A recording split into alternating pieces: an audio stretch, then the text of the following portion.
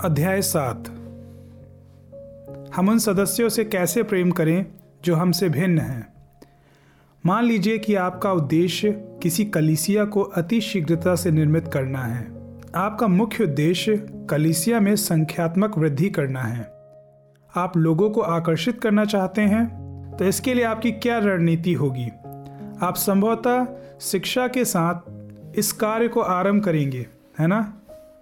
आज के समय में आप पुस्तकों, पॉडकास्ट और वीडियो के माध्यम से संसार भर में श्रोता बना सकते हैं। आप ये भी निष्कर्ष निकाल सकते हैं कि ऑनलाइन कलीसिया अति शीघ्रता से संख्या बढ़ाने का सबसे अच्छा साधन है। एक प्रभावशाली शिक्षा के आधार पर कलीसिया का निर्माण करना संभवतः अति शीघ्रता से एक बड़ी कलीसिया बनाने का अच्छा साधन हो सकता है, किंतु शिक्षा देना ही एकमात्र उपाय नहीं है। संगीत के विषय में भी सोचिए।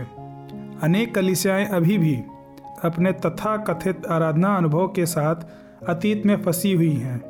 इसलिए आप यह निर्णय ले सकते हैं कि आपकी कलीसिया केवल नए और वर्तमान समय के संगीत को ही बजाए। इसके लिए आप लगभग 20 संगीतकारों को कार्य पर रखेंगे।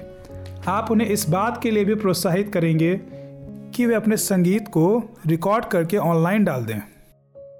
ऐसा करने के द्वारा अनेक लोग ऑनलाइन आपकी कलीसिया से जुड़ जाएंगे, जिससे आपकी कलीसिया की प्रतिष्ठा बढ़ेगी और इसमें नयापन आएगा और विकास भी होगा। सामुदायिक भावना के विषय में आपका क्या विचार है? लोग कहते तो हैं कि उन्हें संगीत और शिक्षा की आवश्यकता है, परंतु वास्तव में उन्हें मित्रों की आवश्यकता है। परंतु ये उपलब्ध कराना इतना सरल नहीं है, विशेषकर जब लोग अपने कार्य और आवागमन में व्यस्त रहते हैं। फिर भी लोगों का एक दूसरे से परिचय कराने के लिए छोटे समूह सबसे प्रभावी साधन प्रतीत होते हैं। परंतु आप लोगों को कैसे व्यवस्थित करेंगे? इसके लिए आप लोगों को उनके भौगोलिक क्षेत्र के अनुसार एकत्रित कर सकते हैं। यदि वहाँ पहले से ही कुछ मित्र रह रहे हैं, तो इस कार्य में उनको सम्मिलित कर सकते हैं। संभवतः सबसे अच्छा उपाय ये होगा कि लोगों को उनकी उम्र या उनकी रुचियों के अनुसार बांट दें। पहली बार माता पिता बनने वाले सभी लोगों को एक साथ रखें। सभी अविवाहित लोगों को एक समूह में रखें और जिसके बच्चे बड़े होकर घर छोड़ चुके हैं उनको दूसरे समूह में रखें। मोटरसाइकिल चलाने का आनंद लेने वाले लोगों के लिए एक अलग समूह आरंभ करें। बुनकरों के लिए दूसरा समूह बनाएं। इस कार्य में अनेक संभावनाएं दिखाई देती हैं, क्योंकि जब आप ऐसा करेंगे तो लोग आपकी कलीसिया में होने वाले विभिन्न कार्यक्रमों के प्रति आकर्षित होंगे।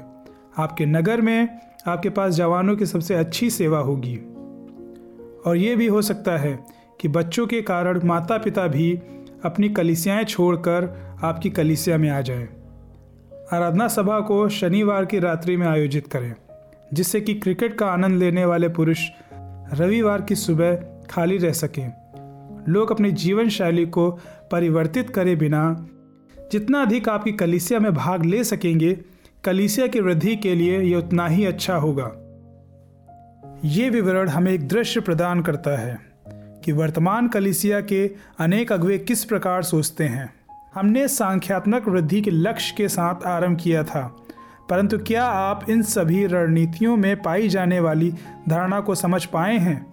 लोग अपने ही जैसे लोगों के आसपास रहने में रुचि रखते हैं। उन्हें चिर परिचित और ऐसी जीवन शैली में रहना सहज प्रतीत होता है जिसके वे अभ्यस्त हैं। वे ऐसे लोगों के साथ रहना चाहते हैं जो एक समान शिक्षण शैली का आनंद लेते हैं, एक समान संगीत की प्राथमिकताएं रखते हैं और विवाह, पालन पोषण या मित्रता के विषय में भी एक ही प्रकार के प्रश्न पूछते हैं और प्रायः जिनका रंग रूप भी एक समान होता है। शीघ्रता से एक बड़ी कलीसिया का निर्माण करने का सबसे कारगर उपाय ये है कि आप समाज के एक ऐसे समूह को चुनिए जो समान बातों में रुचि लेता है और फिर उसके अनुरूप आप उन्हें शिक्षा दीजिए, गीत सिखाइए और मित्र भाव बढ़ाइए। और ये कोई नया चलन नहीं है, ये तो अधिकांश कलीसिया के इतिहास में अपनाया गया है। इसलिए हमें कलीसिया को विभिन्न प्रकार के लोगों की संगति के रूप में पुनः खोजने की आवश्यकता है। स्थानीय मंडली वो स्थान है जहाँ यीशु हमें सब प्रकार के लोगों से प्रेम करना सिखाता है, अर्थात एक जनजाति दूसरी जनजाति से, एक जाति दूसरी जाति से, यहाँ तक कि अपने शत्रुओं से भी प्रेम करना। और जैसे सुबह के समय सूरज अपने क्षितिज पर निकलता है, वैसे ही पुराने नियम की भविष्यवाणी की पूर्ति हमारी संगतियों में आरंभ होनी चाहिए। वे अपनी तलवारों को पीट पीट कर हल की फाल तथा अपने भालों को हंसिया बना देंगे। एक देश दूसरे देश के विरुद्ध तलवार नहीं उठाएगा और न भविष्य में वे फिर कभी युद्ध विद्या सीखेंगे। यशाया 2:4। आप अपने चारों ओर देखिए और पूछिए कि आपको क्या दिखाई देता है। जब रविवार की दोपहर को प्रीति भोज होता है या बुधवार की रात्रि किसी अस्वस्थ व्यक्ति के यहाँ कुछ लोग मिलने के लिए जाते हैं, अथवा शुक्रवार की सुबह भाई लोग प्रार्थना करते हैं, क्या ये एक ऐसा प्रेम है जो लोगों की अनेकता की एकता को व्यक्त कर रहा है?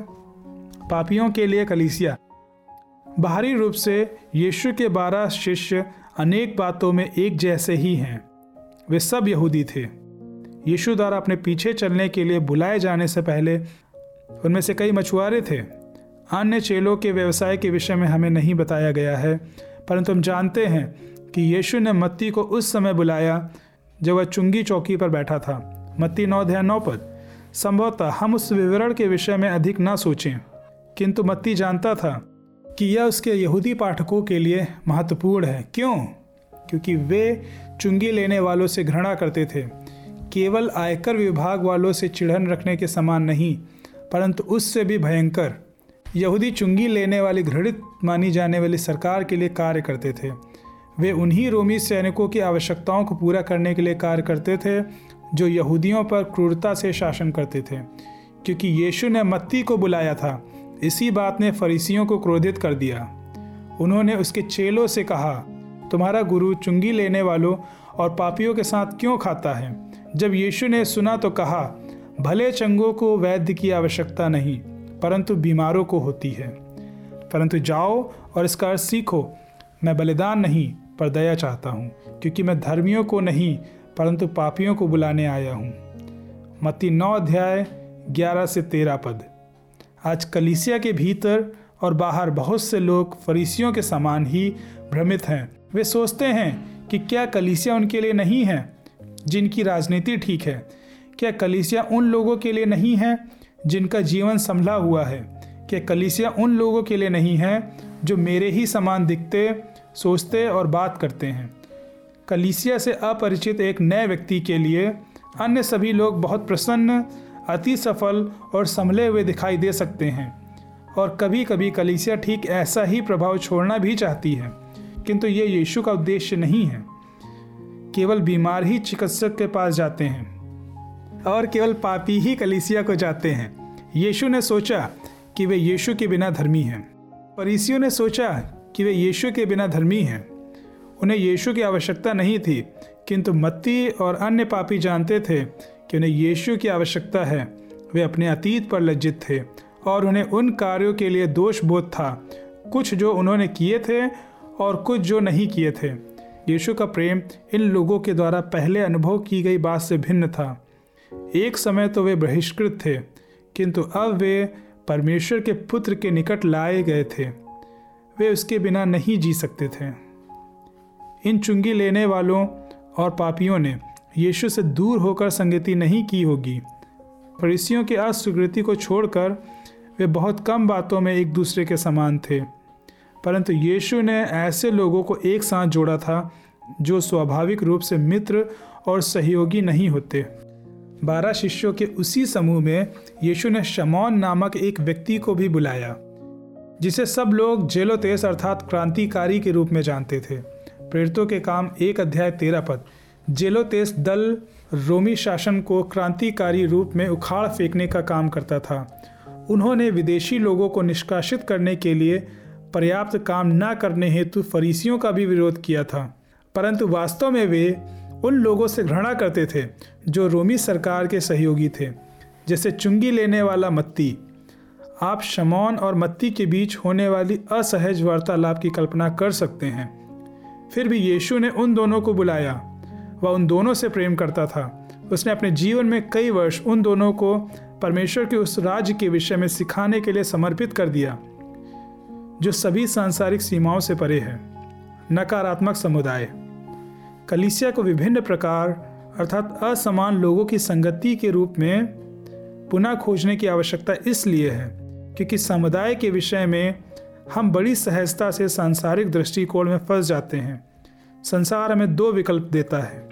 पहला दृष्टिकोण हमें विविधता का उत्सव मनाने के लिए कहता है, जो जाति, राष्ट्रीयता, लिंग और यौन संबंधी बातों में पाए जाने वाली असमानता को प्राथमिकता देने के द्वारा होगा। जब इन विभिन्न पहचानों को हमारे समुदाय में सम्मिलित किया जाता है, तब यह दृष्टिकोण में सही और अच्छा आभास करने के लिए प्रशिक्षित करता है। इसके अनुसार यदि किसी कमरे में एक ही नस्ल के लोग हैं तो ये बुरा है और यहाँ तक कि अनैतिक माना जाएगा। दूसरा दृष्टिकोण हमें एक रूपता का उत्सव मनाने के लिए कहता है। संसार के अधिकांश भागों में आप अलग अलग जातियों को एक साथ नहीं मिला सकते हैं, या आपको ऐसा नहीं करना चाहिए। आप एक ऐसे दूरस्थ क्षेत्र में रह सकते हैं जिसमें केवल एक आर्थिक वर्ग या एक ही नस्ल के लोग हैं, या ऐसे देश में जो एक जाति व्यवस्था का पालन करता है, जो लोगों को उनके जन्म से पहले ही अलग कर देता है, जिसमें स्थिति बदलने की कोई संभावना ही नहीं होती है, अथवा एक ऐसी राजनीतिक व्यवस्था में जो धर्म सहित सभी बातों में सरकार के प्रति आज्ञाकारिता की मांग करती है। विविधता को सर्वोच्च गुण के रूप में देखा जाता है। इसके अनुसार यदि किसी कमरे में लोग राजनीतिक या संसार के विषय में अपने दृष्टिकोण को लेकर एक दूसरे से असहमत होंगे तो यह बुरा और यहाँ तक कि अनैतिक भी माना जाएगा। पहली बार देखने से ये दोनों दृष्टिकोण एक रूपता और विविधता विपरीत दिशाओं में धक्का देते हुए प्रतीत हो सकते हैं, परंतु ये असमानताएं इन दोनों में पाई जाने वाली अंतर्निहित समानता को धुंधला कर देती है। दोनों दृष्टिकोण कुछ लोगों को निषेध करने के द्वारा समुदाय का निर्माण करते हैं। ये एक रूपता के दृष्टिकोण में अधिक स्पष्ट है। यदि आप विपरीत पार्टी का झंडा लगाते हैं, सही कलीसिया में नहीं जाते हैं या दूसरी जाति के लोगों के साथ मिलते हैं, तो आप समुदाय से बाहर हैं। परंतु जब आप विविधता पर अत्यधिक बल देते हैं, तब भी ऐसा ही होता है। केवल एक निश्चित प्रकार की विविधता की ही अनुमति होती है। आप एक भिन्न जाति से हो सकते हैं, परंतु आप यौन नैतिकता पर असहमत नहीं हो सकते हैं। आप दूसरे देश के नागरिक होने पर गर्व कर सकते हैं, किंतु आप दूसरे राजनीतिक दल का समर्थन नहीं कर सकते हैं। आप एक प्रकार के लिंग से होने का उत्सव मना सकते हैं, किंतु दो प्रकार के लिंग के बीच में जैविक भिन्नता पर बल नहीं दे सकते हैं। ये दोनों विचार दिखने में चाहे जैसे भी हों, किंतु दोनों दृष्टिकोण लोगों को निषेध करने के द्वारा समुदाय का निर्माण करते हैं। ये विश्वविद्यालय के ऐसे पुरुषों या स्त्रियों के समूह के जैसे हैं जो एक विशेष सभा बनाकर समुदाय का निर्माण करते हैं। आप केवल अनुमति लेकर ही प्रवेश कर सकते हैं। ये बात एक निजी सामाजिक क्लब या एक ऐसे समुदाय में पाई जाती है जिसमें साधारण लोग प्रवेश नहीं कर सकते हैं, क्योंकि ये समुदाय आय के स्तर के अनुसार बाहरी लोगों को प्रवेश नहीं देता है। और ऐसा ही होता है उस विरोध प्रदर्शन में जिसका भीतर से कोई विरोध नहीं आ सकता है, या एक अकादमिक कार्यक्रम में जो स्वतंत्र पूछताछ और वैचारिक मतभेद को दूर करता है। आप अंदर इसलिए हैं क्योंकि अन्य लोग बाहर हैं। संसार हमारे पर कैसे ध्यान दे? हमारी कलीसियाएं भी कभी कभी इस मुद्रा को धारण करती हैं, चाहे एक रूपता के या विविधता के महत्व पर बल देने के द्वारा। क्योंकि समुदाय के विषय में हम नहीं जानते कि एक ऐसी कलीसिया कैसे बनाई जाए जहां लोग राजनीति के विषय में असहमत हो सकते हैं, क्योंकि हम किसी ऐसे व्यक्ति के साथ जुड़ने का प्रयास ही नहीं करते हैं जो हमें असहज करता है। हम नहीं जानते कि एक बहुजातीय कलीसिया कैसे बनाई जाए, क्योंकि हम बहुजातीय जीवन नहीं जीते हैं। हम नहीं जानते हैं कि विभिन्न आर्थिक वर्गों को कैसे सम्मिलित किया जाए, क्योंकि वे हमारे पास पड़ोस में नहीं पाए जाते हैं। हम नहीं जानते कि ख्रीस्ट में अपनी साझा एकता को कैसे प्राथमिकता दें, क्योंकि हम अपने शारीरिक मतभेदों को देखने के अभ्यस्त हैं। जब एक कलीसिया संसार की इन पद्धतियों का पालन करती है तो संसार उस पर ध्यान नहीं देता है। क्यों?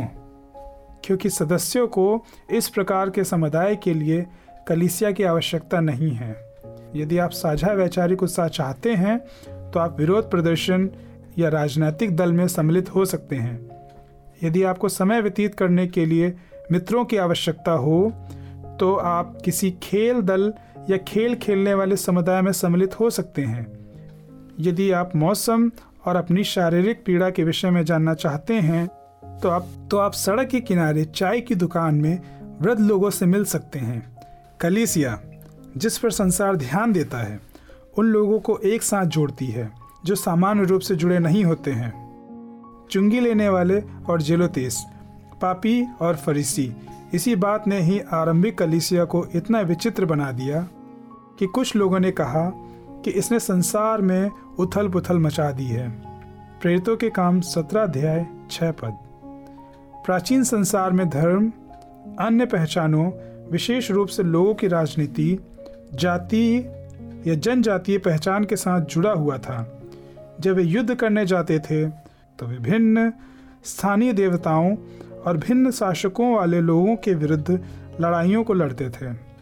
रोमी साम्राज्य ने संपूर्ण विश्व में इस प्रकार के छोटे समूहों को पराजित किया। यहूदी उनके लिए बहुत विचित्र थे क्योंकि वे अनेक ईश्वरों के स्थान पर मात्र एक परमेश्वर पर बल देते थे, किंतु रोमी साम्राज्य ने इस परमेश्वर के मंदिर में आराधना को तब तक नहीं रोका जब तक कि यहूदियों ने रोम के राजनीतिक अधिकार के विरुद्ध विद्रोह नहीं किया। ख्रिस्ती लोग भिन्न थे, वे इसी परमेश्वर की आराधना करते थे, परंतु उन्होंने एक मनुष्य यीशु की भी आराधना की जिसने परमेश्वर होने का दृढ़ कथन कहा था।